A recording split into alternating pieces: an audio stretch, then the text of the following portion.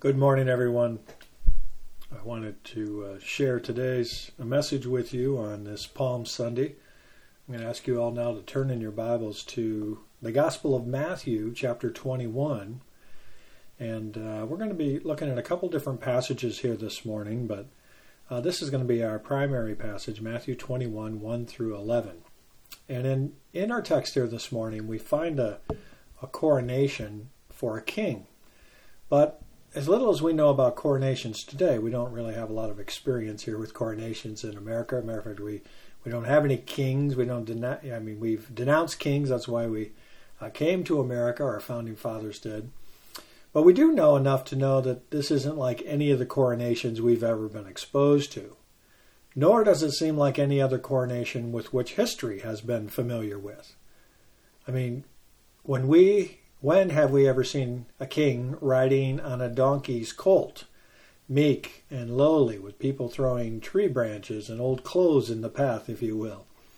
Now, this is a very important event in these 11 verses because it initiates the last week of the life of our Lord prior to his crucifixion.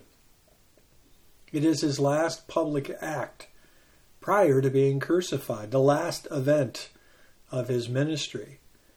And it has to be treated with a great amount of respect. And it has to be understood for what it really is, or you won't understand what comes after it here on Resurrection Sunday. I really feel that the earthly coronation of Jesus Christ, sometimes called the triumphal entry, gets bypassed far too much. It is a very significant event, and you'll see this unfold as we examine this together today. But before we do, let's go to the Lord in prayer and ask him to bless our time together in his holy word. Heavenly Father, thank you, Lord, again for the truth of your word. I thank you, Lord, that even though we're unable to gather together physically, that we can gather together in your word as the body of Christ. And so I ask, Lord, that you would give us open hearts and an open mind to your wonderful truth. And that, as always, we wouldn't just be hearers of the word, but doers of the word. And so, Father, be with us now in this hour, we ask in Jesus' name. Amen. Now, let me give you a little background for our text here before we unpack it. When Jesus rode into Jerusalem, everyone knew that a significant event was taking place. I mean, this was the day that God's people had been praying for. They were been under the oppression of Rome. They're really nothing more than just a vassal state at this point. They don't have a real king with any authority. They have a figurehead king. And the reason is because the Romans wouldn't let them have one.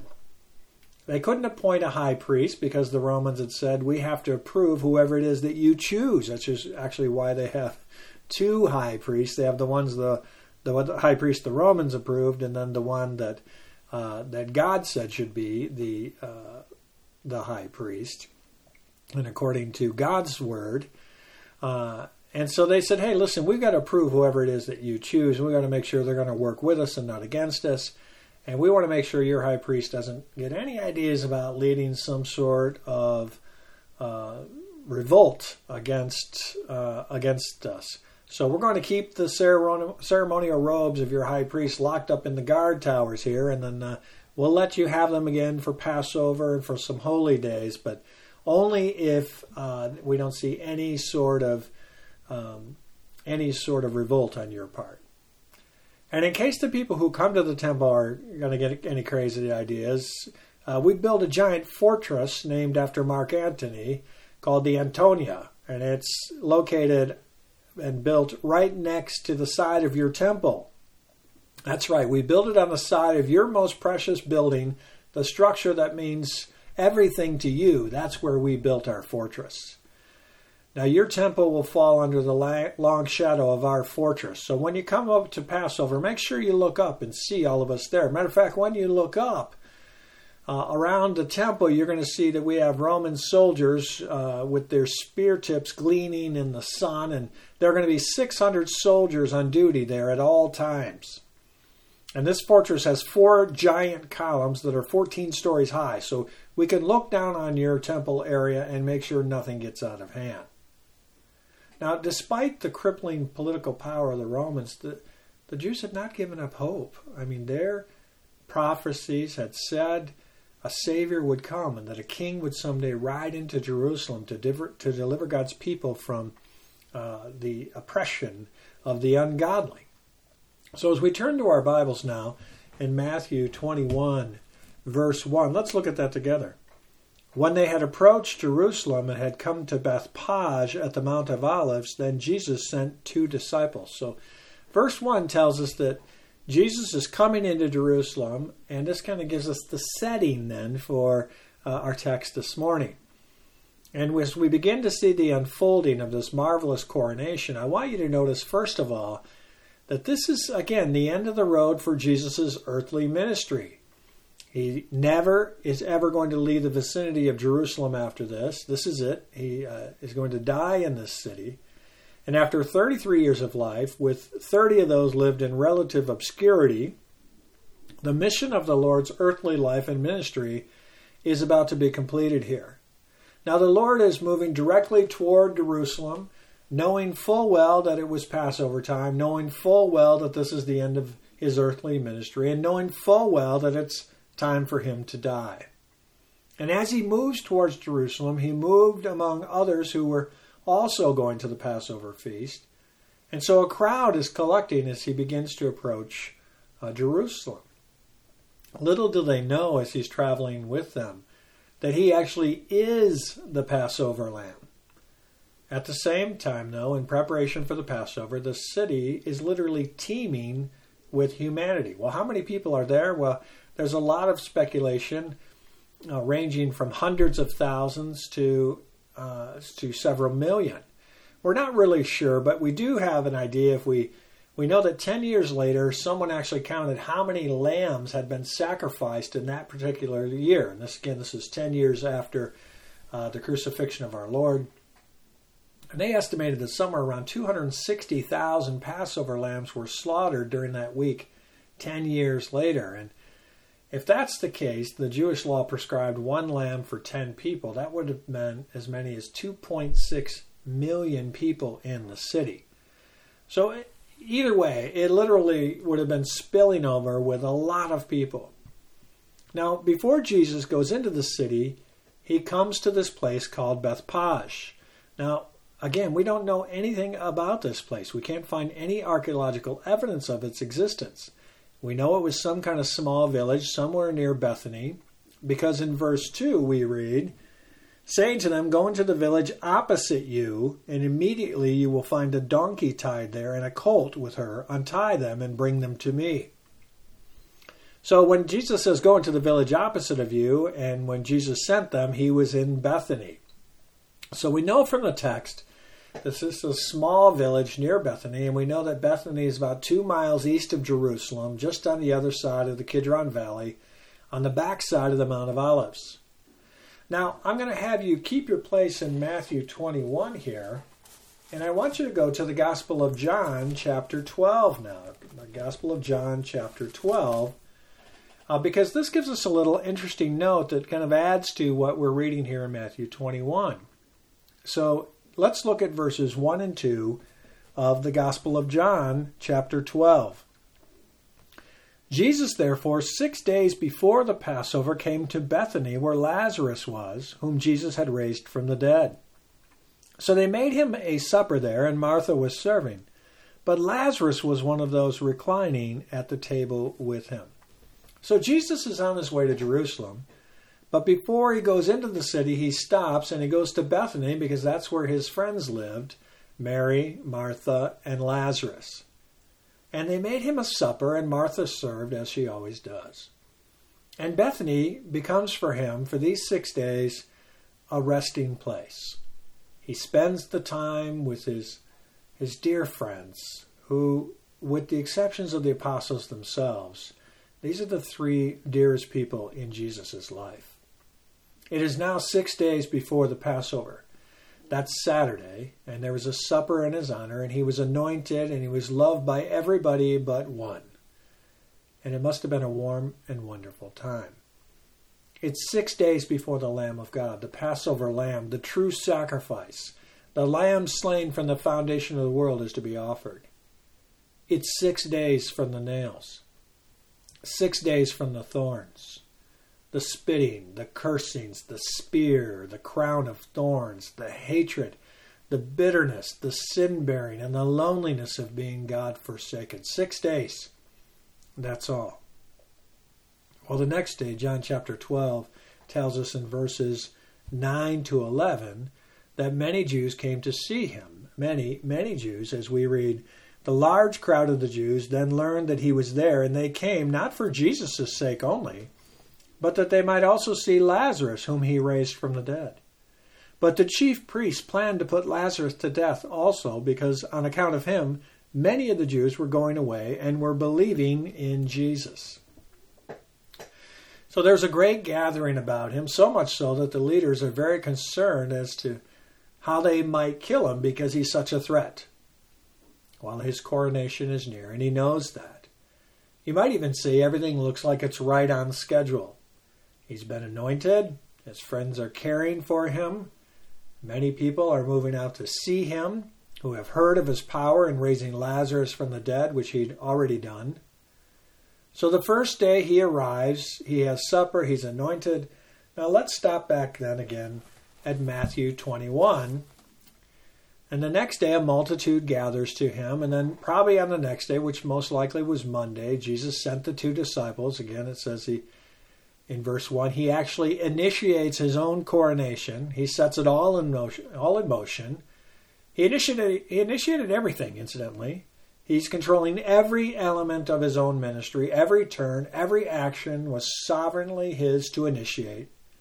And in the same way, he dispatches the 2 disciples, it doesn't tell us who these 2 are, to start into motion his own coronation. He tells them in verse 2 again, go to the village opposite you, which would be Bethphage. He's controlling everything. But let me tell you why. He wants to demonstrate to the world that he is not a victim of circumstances. That this is all under his total control. It's all within his own sovereign power. Every detail was worked out before time began with absolute precision. He wanted to create a mass demonstration. He wanted people to cry out, Hosanna to the Son of David. Blessed is the one who comes in the name of the Lord. Hosanna in the highest.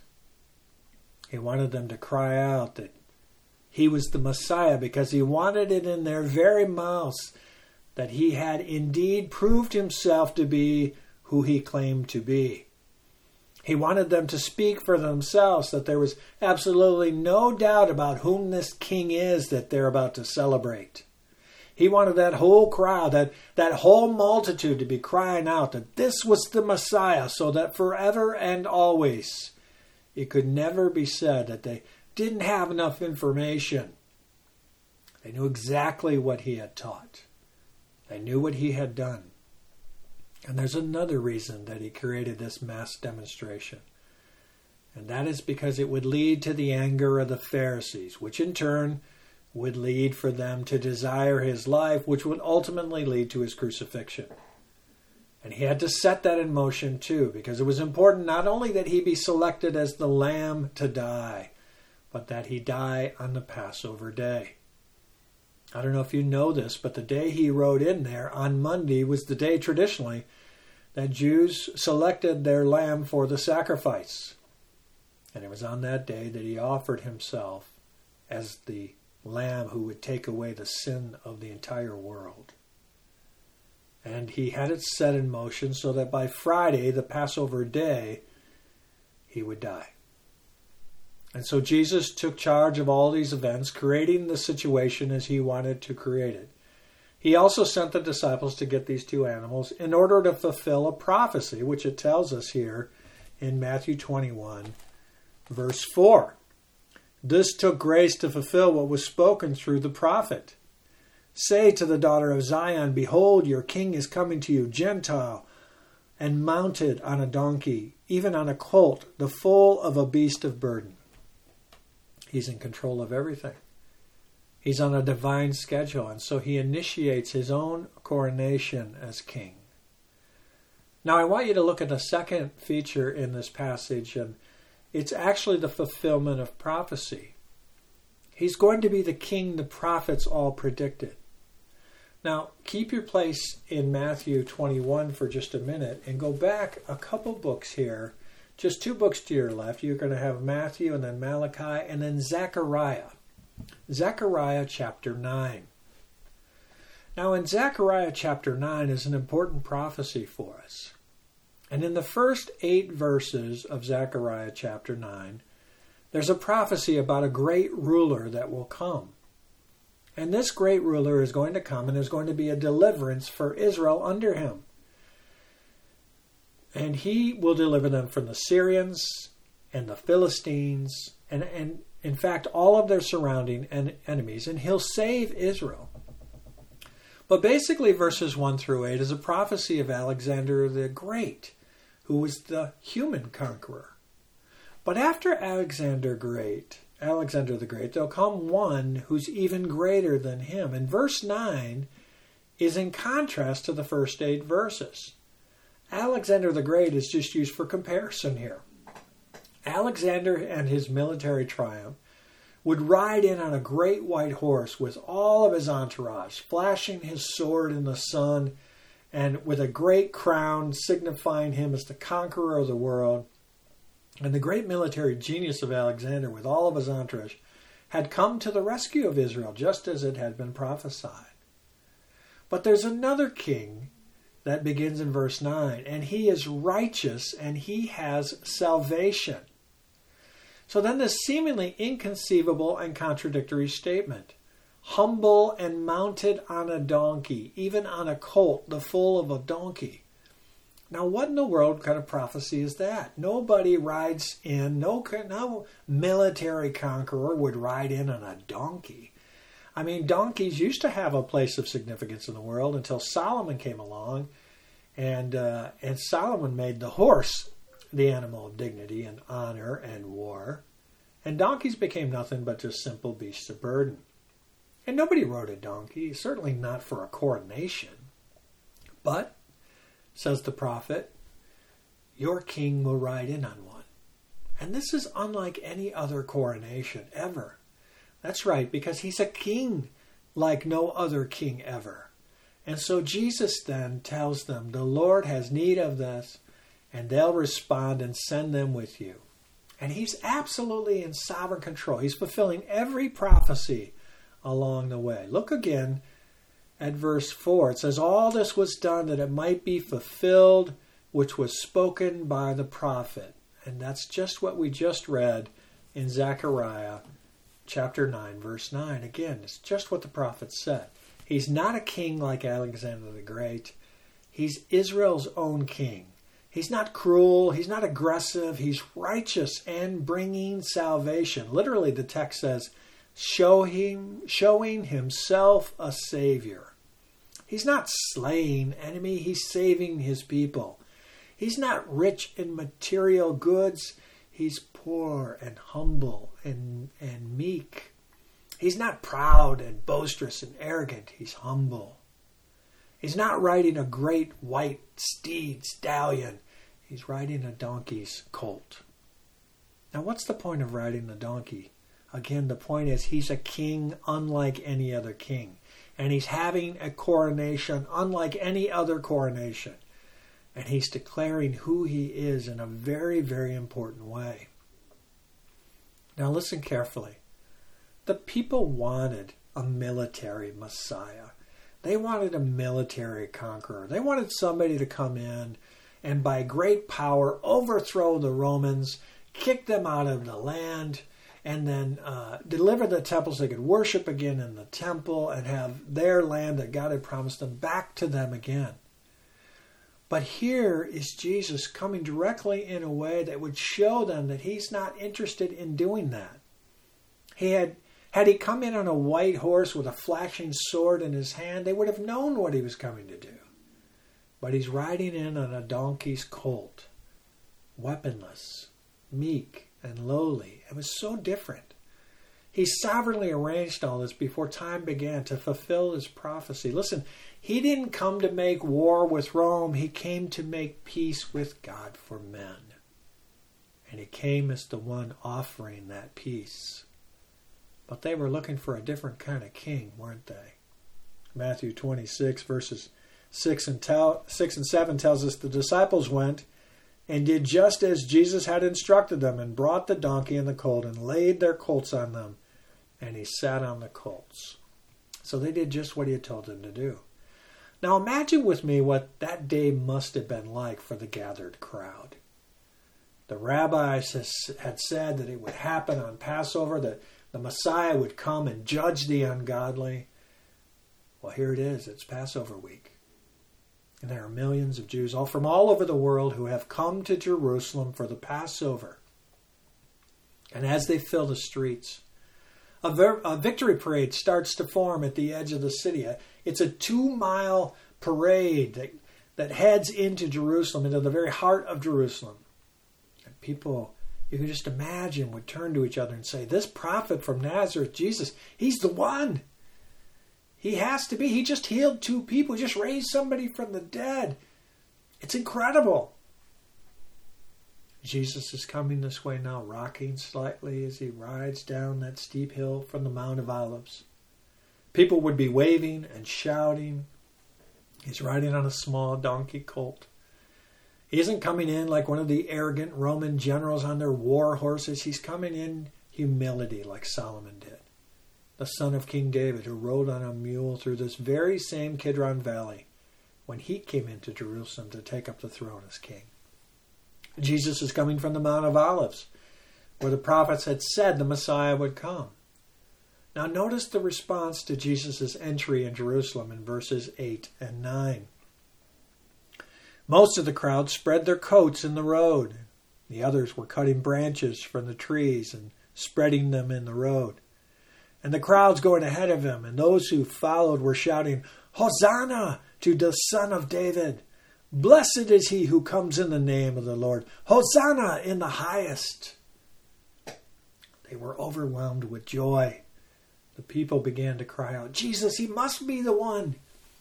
He's the new King of Israel! Praise God! Hosanna!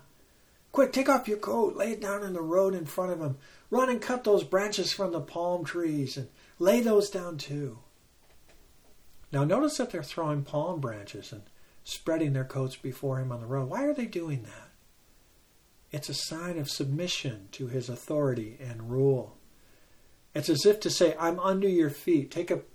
I take a place of submission to you. I throw myself at your feet so you may walk over me.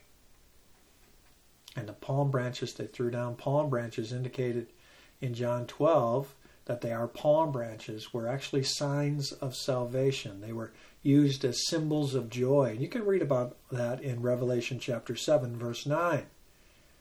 They were waved at a great time of joy or a great time of celebration. And so they're celebrating the coming of salvation, the coming of deliverance. And there's a great sense of joy and excitement as Jesus enters the city. And they know who he is, and they know what he has taught, and they've seen the miracles he has performed, and they know he can even raise the dead. And so this multitude moves out. They throw everything at his feet. And look what they cry. Hosanna to the Son of David. Hosanna. That means save now, save now. They're crying for salvation. He's closer now. And people are yelling, bless the King who comes in the name of the Lord. Praise the new Son of David. Blessed is the King of Israel. And all those who are there at this Passover are singing their ancient Passover song out loud. Blessed is he who comes in the name of the Lord. And then there's the Blessed One himself. Finally come to judge the ungodly, they think. The crowd can't wait to see what happens when he rides into Jerusalem. They think to themselves, this Messiah will judge these ungodly. He'll finally remove those pagan Romans from power. He'll ride up to the Antonia and make his way into their fortress, the very heart of the ungodly, and he'll drive them out of there. And then our glorious temple will finally be free and cleansed from these pagans. Now listen to me. It is not soul salvation that they're looking for, is it? it's military deliverance they're after. I mean, after all, what does the Passover celebrate? The Passover celebration is a celebration of God's deliverance of his people from Egypt. How God delivered his people out of bondage, how he delivered them out of the captivity of Egypt. And now here at the very time we celebrate our God delivering us from Egypt, comes a new deliverer to deliver us from Rome. And Jesus will deliver us from the bondage and the oppression of the Romans, is what they're thinking. And at the very center of all this excitement is a man on a donkey. And he doesn't have an army, and he's not carrying a weapon. And yet hundreds of thousands of people are crushing around him, crying out, "Save us now, deliver us now. Blessed is he, the Son of David, the King of Israel." They wanted a king that would deliver them now. And let me remind you again, they know who he is. They know he is the Messiah. They just didn't understand the type of salvation this Messiah is offering them. They knew he was a king. They just didn't understand the nature of his kingdom.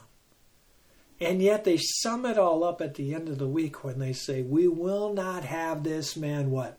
"Reign over us." In other words, this isn't the kind of king we want. This isn't the kind of king we're looking for. My friends, you see, you have to take Jesus for who he is, not for whom you want him to be. But oh, how difficult that is for us, isn't it? People today, people of all times have wanted Jesus, but they want Jesus on their own terms. They want the Jesus of their own invention, their own liking. They want the Jesus who walks in and says, "I'm going to solve all your problems. I'm going to deliver you from all your enemies. I'm going to make life wonderful for you."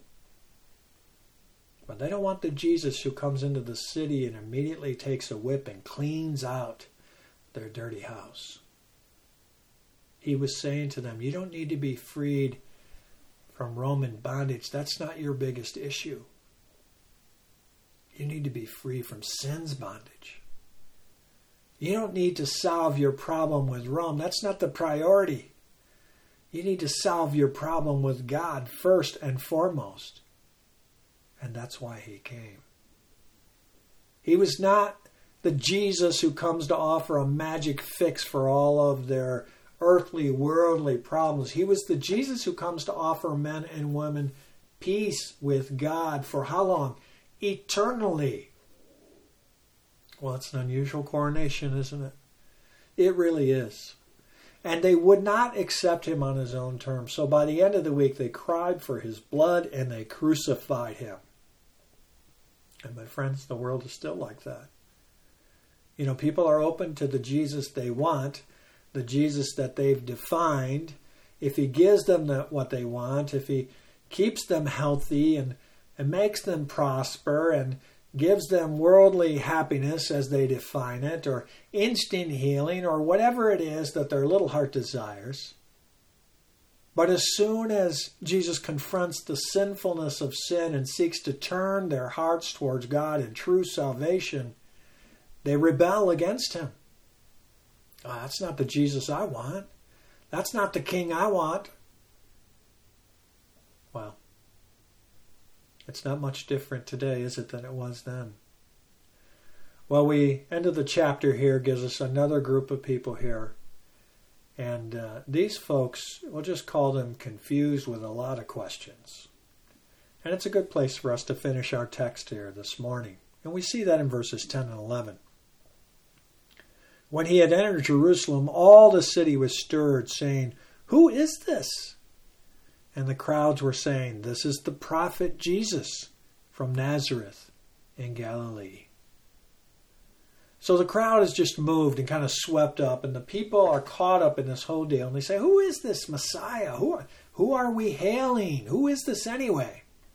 And they answer and say, "This is Jesus, the prophet of Nazareth of Galilee." So there's no question here, folks. God in this passage is telling the whole world that they knew exactly who their Messiah was. There's no question about it. They were hailing Jesus from the village of Nazareth in the region of Galilee, who was a prophet. They've already affirmed that on many occasions, that he was the one who was the son of David, who was coming from the Lord to bring deliverance. They knew who he was. The real question is, do you know who he is? You see, the problem for them was that they knew who he was. They saw all of his great power. They heard his words of truth.